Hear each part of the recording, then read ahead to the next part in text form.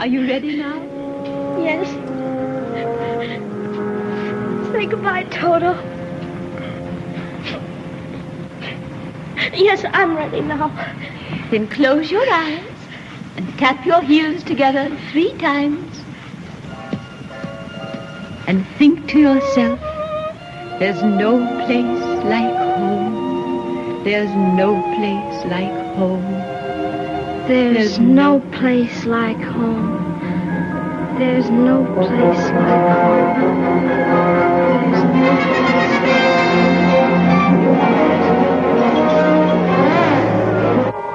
There's no place like home. There's no place like home. There's no place like home. Wake up, honey. There's no place like home. There's no place like home. Oh, Auntie Em, there's no place like home.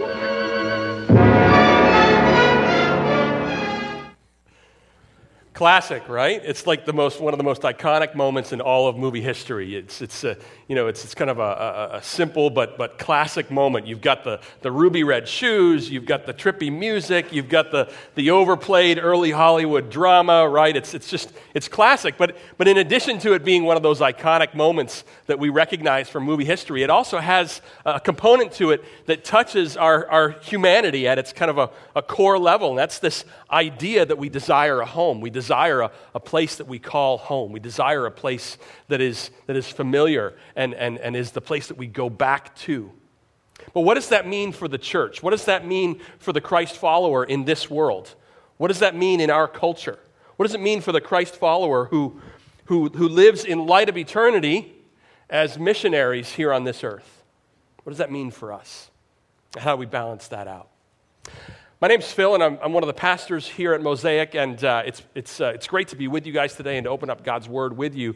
Our lead pastor, Renaud, has been on vacation for the last few weeks, and so over the last few weeks, we've been sort of hearing from some of the other guys on the teaching team, and what we did for this period of time while Renaud has been away is we said, hey, you know what? Let's jump out of the regular series and let's instead just hear from your heart. So whatever God has been kind of laying on your heart, go ahead and teach on that. And so for me, for a number of reasons, this idea of home has been on my mind and heart quite a bit lately. It was just a little over 1 year ago that my family and I moved here from New York for me to join the team here at Mosaic and begin to make this our new home. And, your first year in a new place is kind of weird. It takes a while to kind of make it feel like home. It just takes some time to kind of learn things and figure it all out. And we've been living in this tiny little apartment with the 5 of us kind of crammed in there on top of each other. It's been a little tight there. And so we've been looking for a new house and searching all over the place and expanding our search and then getting rejected on offers and putting in more offers and getting rejected again. And just a couple of weeks ago, we finally did move into a home that we purchased in Claremont, and we're excited to be able to, thank you, that's great, clapping's good. We're excited to be able to kind of, really put down roots and kind of delve in here, and that's an exciting thing.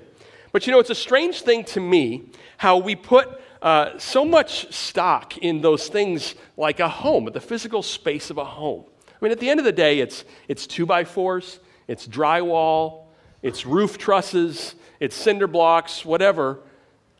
It's stuff you can buy at Lowe's and just kind of form into something, right? And yet we put so much into that, and we find so much comfort in those places. We spend a lot of time making them feel like ours. We spend a lot of time choosing colors and decorations and furniture.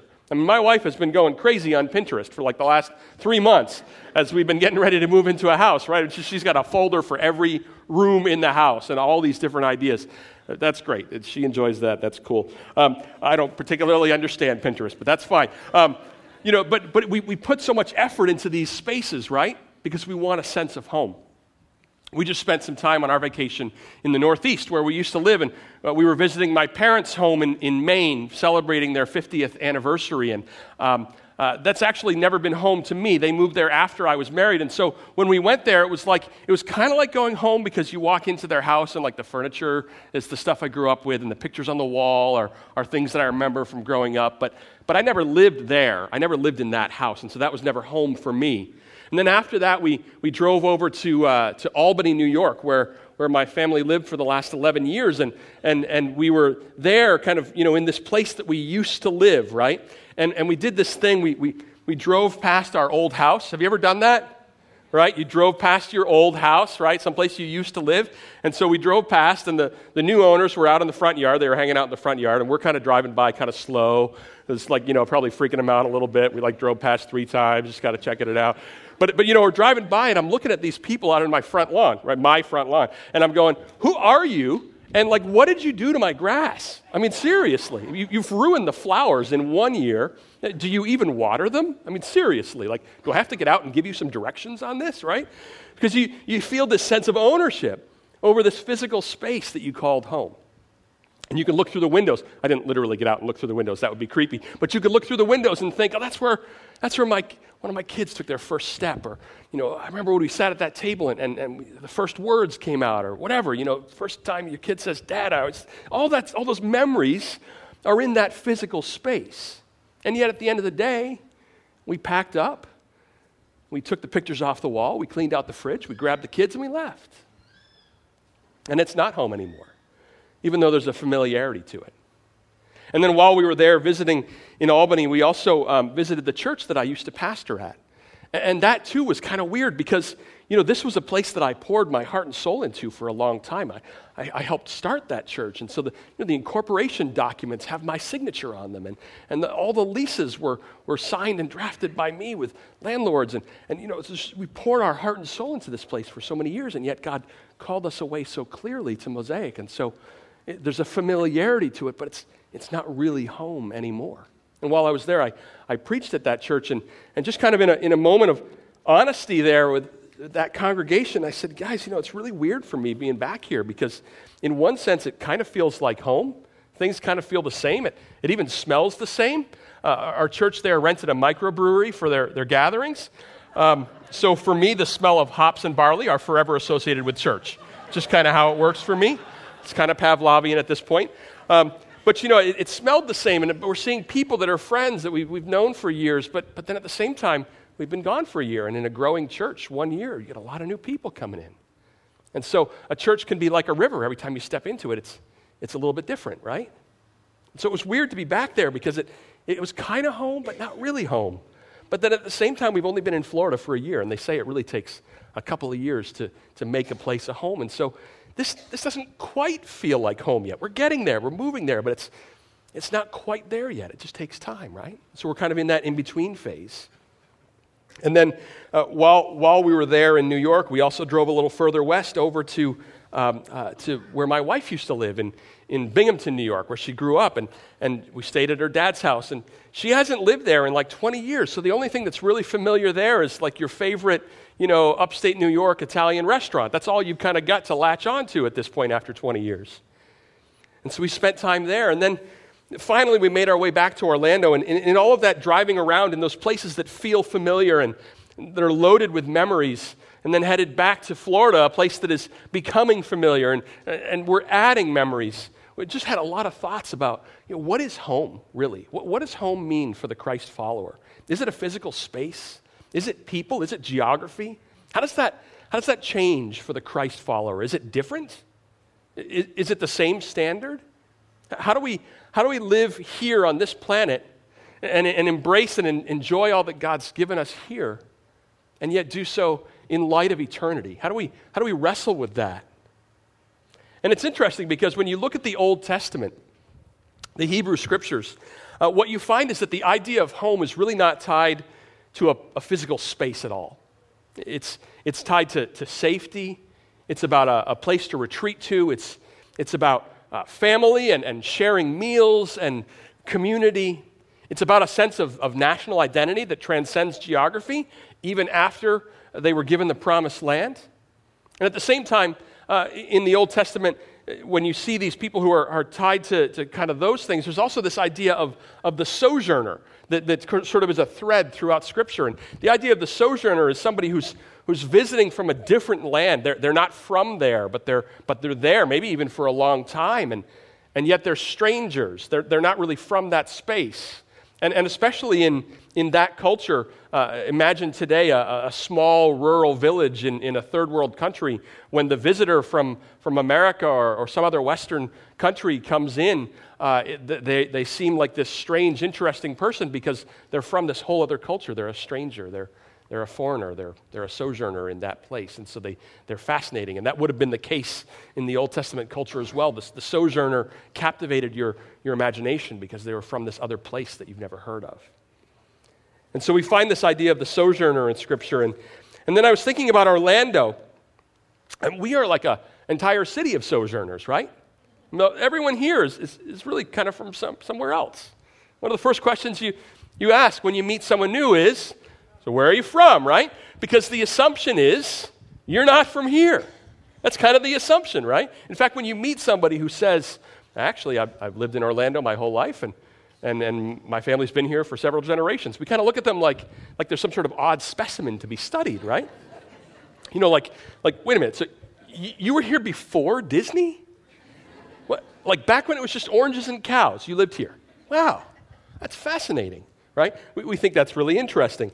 I remember the first time that I heard someone refer to themselves as a third-generation Florida cracker. I was really uncomfortable, and I'm like, I don't think you're allowed to say that. I think pretty sure that's like politically incorrect. You might want to, but apparently not in Florida. It's okay here. But almost everyone here in Orlando is from somewhere else. They have some other place that they call home, some other place that they used to live, some place where they go back to, where they've got family still, or maybe not. Maybe you're like me, where you're kind of unsure what to call home. You know, personally, I was born in Sackville, New Brunswick, Canada, which is like way in like a place you don't care about. It doesn't really matter, but it's way up there. It's in this kind of far over. It's actually a slightly different time zone than the Eastern, which tells you how far out it is. But I was born there, and then when I was 6 years old, I moved to Toronto, Ontario, and then when I was 12 years old, I moved to Boston, Massachusetts, and then I went to college in Philadelphia, and I went to grad school in Dallas, Texas, and then we moved to Albany, New York for 11 years, and now we live in Orlando, and we hope to be here for a long time. But, you know, when Facebook asks me what my hometown is, I'm like, just leave that blank. We don't need to fill that one in. That's fine, right? So what does home mean for the Christ follower in the midst of a culture that is transient, that doesn't necessarily place a lot of value on the city or the idea of living in one place your whole life? Where's the consistent thread for us as we find our home over a lifetime? Let me bring you to one of the Psalms. Let's go back and learn from the Old Testament followers of God. Turn to Psalm 84. It's on page 316 of the Bibles that are under your chairs. Psalm 84, I'm going to start in verse 1. How lovely is your dwelling place, O Lord of hosts! My soul longs, yes, faints, for the courts of the Lord. My heart and flesh sing for joy to the living God. Even the sparrow finds a home, and the swallow a nest for herself, where she may lay her young at your altars. O Lord of hosts, my King and my God, blessed are those who dwell in your house, ever singing your praise. You see how the Old Testament followers of God saw the place where they went to worship and meet with God as home. Blessed are those who dwell in your house. My soul longs, yes, faints for the courts of the Lord. Now, in the context of the Old Testament, this psalm would have been about the temple and the place where the Jews went to go and worship. But that concept of finding a home with God's people in worship, with God's community in worship, carries on into the church era today. Have you ever been visiting another church and like right away, you just felt at home there? And maybe the music was awful, and maybe the teaching was really boring or something, I don't know. But you sensed, because you were surrounded by the followers of Jesus, fellow followers of Jesus, that you were at home with these people. Because you knew that there was a connection that you were sharing with these people that transcended church name, it transcended denominational affiliation, it transcended geography. You knew that this was a group of people that you were going to spend eternity with. You had the gospel in common. You had Jesus in common. We unify around Jesus. We are at home when we are with the Spirit-filled, Christ-centered, God-glorifying people. That's our home while we are here on this planet Earth. And that doesn't matter where you live. I love the words that the psalm uses when it says, "My soul longs, yes, faints for the courts of the Lord. My heart and flesh sing for joy to the living God." See, the Christ follower will always feel that something is missing when they need to go long periods of time without worshiping with the community of faith. When they aren't worshiping with other Jesus followers. There'll be something missing. Because the church is designed to be a place of retreat. It's designed to be a place that strengthens you for mission. It's designed to feel like home. No matter where you live, now or in the future, it is critically important that you find a good church that takes the Bible seriously, that takes mission seriously, that calls you into greater and greater Christ-likeness over time. It's not about Mosaic Church, really. It's really not about Mosaic. It's about Jesus' church. You know, we have a really cool story going on at Mosaic right now that demonstrates this truth so well. It's happening over at our Winter Garden campus. Our Winter Garden campus has been going for about a year and a half now, and it's going strong, and things are going well. We're growing little by little. But today, we actually almost doubled in size in one day. I'll tell you why. A few months back, another church in Winter Garden called West Point Church came to our leadership and said, listen, we would like you to consider just letting us join in with your story. West Point Church got started about 10 years ago. They have a very similar kind of trajectory as Mosaic. Same mission, same beliefs, same values, same vision, same desire to reach our city in kind of surprising ways with the gospel. But for whatever reason, while Mosaic grew exponentially, for whatever reason, God chose to keep West Point smaller. And they've kind of trucked along well at just a little over 100. And they found that with all the effort that goes into setup and tear down and kind of the baseline stuff that takes to sort of push a church forward and have a community, they found that after all of that, they just didn't have as much time as they hoped for mission and for serving their community. And so they came to us and they said, could we just become Mosaic? We really like what you guys are doing. And so we kind of looked at all of that and kind of went down the list, like check, same, that's the same, yep, we're good here, all that's the same. Met with their elders, had some great time together, and today is their first day over at Winter Garden. It's great. It's so cool. Actually, I drove over there in between the services just to kind of see how it was going, because their service starts at 10 a.m., and man, the place was packed. It was a lot of fun to just kind of see that happening. Got pulled over by a cop on the way over there, just a little confession. Apparently, I tried to drive over a little too quick. Cop said to me, where you headed? I said, church. He said, well, do you have to be anywhere anytime soon? I said, well, I've got to preach in like 20 minutes. So thankfully, he let me go with a warning. That was nice of him to do that. But, you know, it's so cool to see West Point get plugged in over there, because we had them visit in June for a couple of weeks, and we said, hey, guys, we just want you to, like, come and check this out for a couple of weeks before you kind of sign on the dotted line, so to speak, and really join in, because we want to make sure that you understand what you're getting into. And so they came and visited with us, and afterwards we asked them, like, hey, how did it go for you? How did that feel? And they said, it just felt like home right away. Everybody was so friendly to us. Everybody was so welcoming. Our kids came home saying, man, we can't wait to go to kids' church at Mosaic again. Why? Because Christ followers united are at home. It doesn't matter. West Point Church doesn't matter. Mosaic Church doesn't matter. It's about Jesus' church. And how cool is it that God has chosen to give Mosaic the kind of reputation in our community that when a church reaches that point where they say, I think this might be better if we fold in with someone else, that they come to us and they say, can we just be Mosaic? How cool is that God's given us that kind of voice in our community? I can't wait to see what God's going to do with that in the future. Great people, great vision. So exciting to see them join in. So for the Christ follower, on this side of eternity, the church is our home. Now that doesn't negate what's going on in your physical home, right? The family that you're building, the spouse that you're building into, the parents that you're serving, the extended family that you're perhaps caring for. Those things are critically important. There is a great responsibility in that. We have to take those things seriously. But we do so knowing that everything we experience here now is temporary. We do it all recognizing that we have to see these things in light of eternity. And so the church, when it's working well, can and should feel like home. Your family can feel like home, but all of that is temporary. Everything we experience is temporary.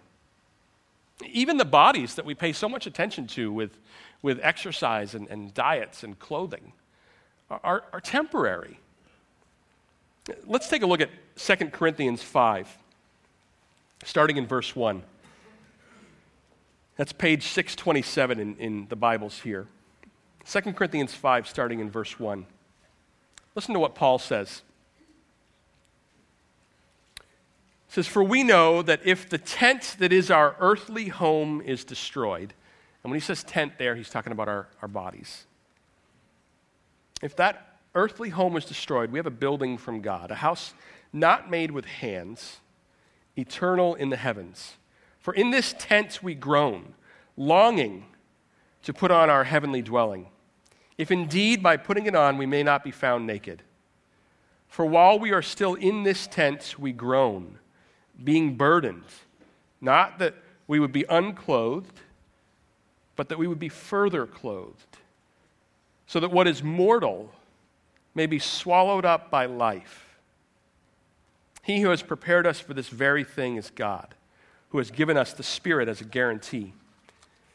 And so we are always of good courage. We know that while we are at home in the body, we are away from the Lord. For we walk by faith, not by sight. Yes, we are of good courage, and we would rather be away from the body and home with the Lord.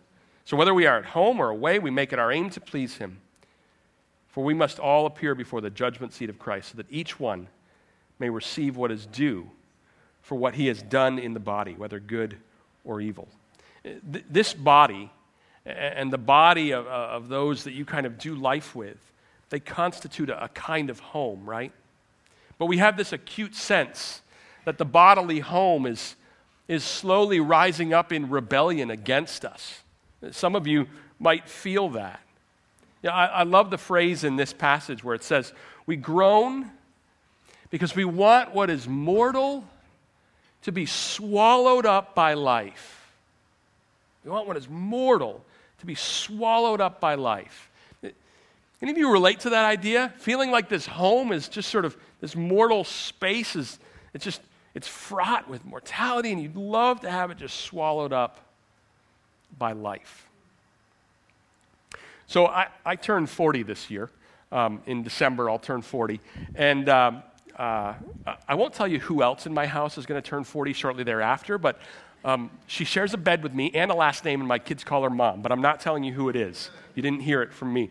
But you know, when you're approaching milestones like 40, you start to become much more aware of your own mortality, right? Because your body starts to kind of, get angry at you. And this is why men around my age tend to buy motorcycles and convertibles, right? And they buy that car that they really wanted when they were 18 years old, but they couldn't afford it, and so they find it on eBay and they get it all fixed up, right? We call that the midlife crisis, right? So I saw mine coming a few years early, and I decided to get out in front of it and just schedule it. Just put it on the calendar, right? Just schedule it out. So I scheduled my midlife crisis for January 12th of this year. It went really well, by the way. It was a great day. What I did, I ran a marathon for my midlife crisis. I figured just put it on the calendar, decide what you're going to do. So I ran a marathon for my midlife crisis. And running, I'll use that loosely. What I do is not very pretty, and it's not very fast. But I did finish. That's the important thing, right? But we do these things, right? We want to grab at something that feels like life, and we want to kind of say, I can still do this stuff. It's our mortality. We want our mortality to be swallowed up by life, even if we're looking at the temporary things of this earth to do it. We're dealing with the fact that our bodies are slowly dying, and so we try to cajole them into doing things that they perhaps haven't done before. Side note, the marathon as a midlife crisis, way cheaper than a Harley. Just putting that out there for you guys. So we're currently on the short side of eternity, right? And what did the passage we just read say? It said, while we are at home in this body, we are away from the Lord. And I was thinking about that reality and how when we talk about our spiritual lives, we'll say things like, I was spending time with God this morning in the scriptures, or you'll say it was great to be, opening up God's word and being with God's people and meeting with the Spirit and all, right? We use all that kind of terminology to describe being with God.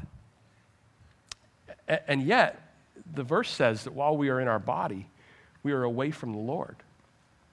And so what you realize is that no matter what experience you might have in this body on planet Earth, it pales in comparison to what we'll experience with God. To use the language of 1 Corinthians 13, right now, we look through a glass or a mirror dimly. We look through it darkly. But then we'll see clearly, and we'll know fully, just as we are fully known. So everything that we experience is a little bit cloudy. Our experience of God is a little bit cloudy because we're tied to these mortal bodies. You think about this for a minute. Think about the most transcendent spiritual experience that you have ever had in this world, and then recognize that it's just a fraction of what you'll experience in eternity.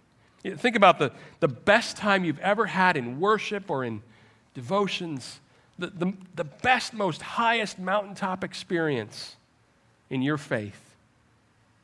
It doesn't even compare to what we'll experience when we're spending eternity with Jesus.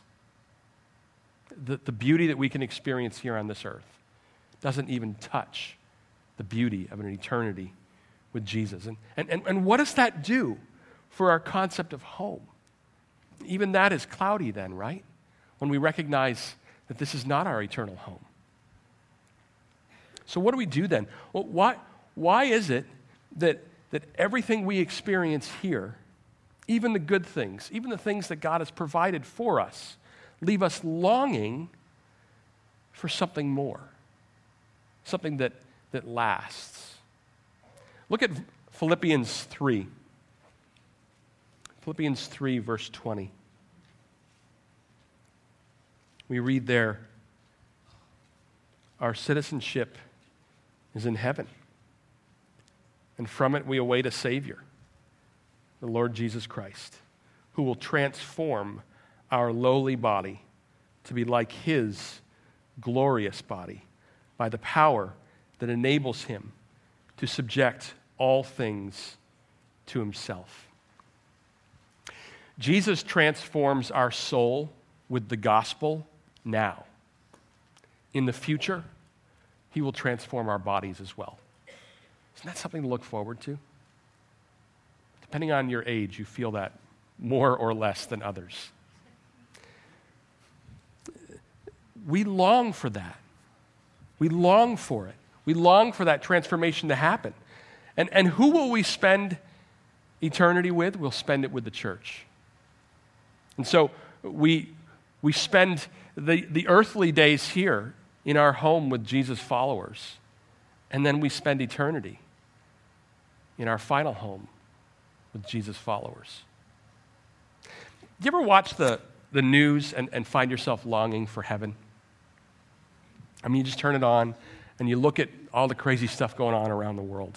Just in the last couple of weeks, I look at this and I think, man, you've got bombs over Gaza, you've got planes being shot down in the Ukraine, you've got people running from a culture of crime, refugees You've got the Ebola virus in Africa growing. You've got human trafficking on the rise. And that's just the headlines from the last couple of weeks. And you look at this and you just find yourself with a deep weariness in the soul. You just find yourself longing for this earth to be redeemed, longing for the return of Jesus, longing for heaven. What do we do with that? How do we live in the now and in the not yet? How do we balance that tension out? Look at Hebrews 11, starting in verse 1. That's page 652 in your Bibles. Hebrews 11, verse 1. Listen to what the author says. He says, "Now faith is the assurance of things hoped for, the conviction of things not seen. For by it the people of old received their commendation. By faith we understand that the universe was created by the word of God, so that what is seen was not made out of things that are visible." And then the passage will go on to walk through kind of a lineup of all these different faithful people who lived their lives in light of eternity, even though they didn't fully understand what that means. And so we read about all these different people. We read about Abel and Enoch and Noah, and Abraham and Sarah, Isaac, Jacob, Joseph, Moses, so many others. And the passage talks about how many of them endured torture and homelessness and imprisonment and murder. And what does Paul say of their experience on this earth as it pertains to eternity? So take a look at verse 13. Jump down just a little bit. It says, "They all died in faith, not having received the things promised, but having seen them and greeted them from afar, and having acknowledged that they were strangers and exiles on the earth. For people who speak this way make it clear that they are seeking a homeland. If they'd been thinking of that land from which they had gone out, they would have had opportunity to return. But as it is, they desire a better country, that is, a heavenly one."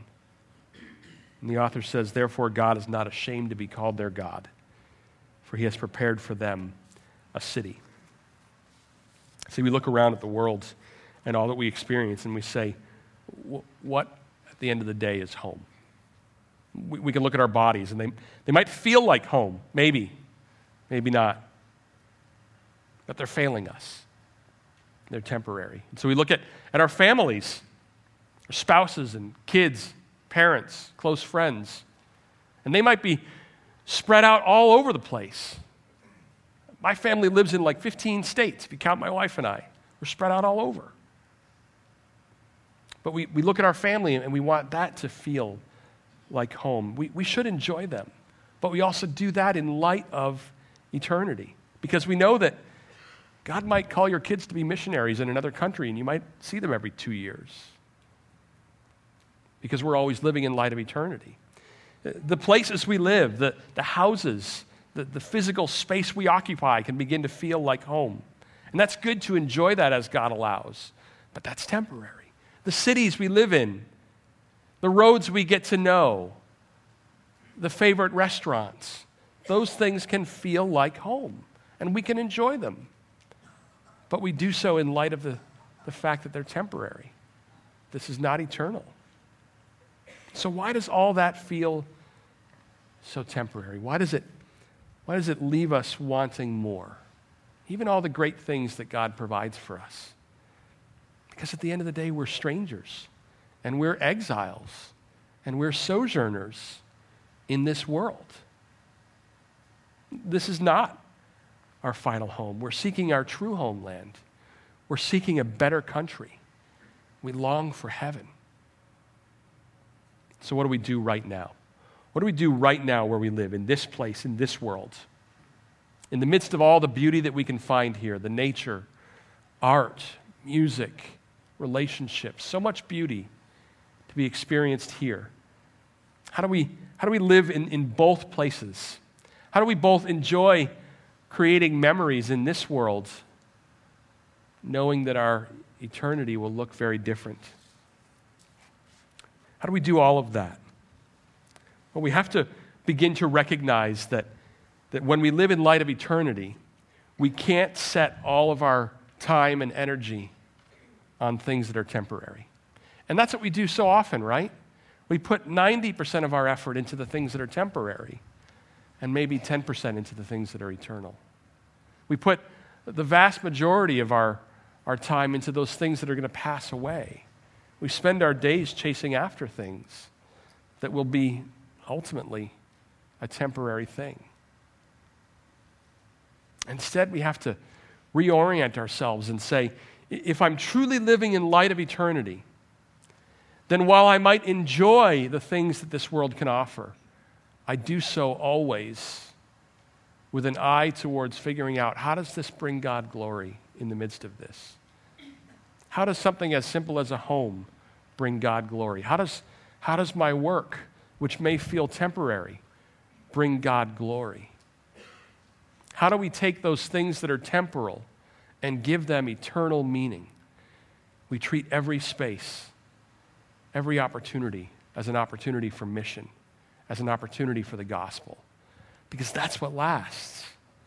The stuff we accumulate, the career that we build, the life that we create, these things are temporary unless we attach eternal meaning to them by handing them all over to God, by handing them all over to be used for the gospel. That's how we live in the now and the not yet. We are freed up when we recognize our eternal calling. We are freed up to live as missionaries in this space. We're freed up because this is not our home. Dorothy was right. There's no place like home. We're just not there yet. And so we live in light of eternity. We live as strangers. We live as exiles.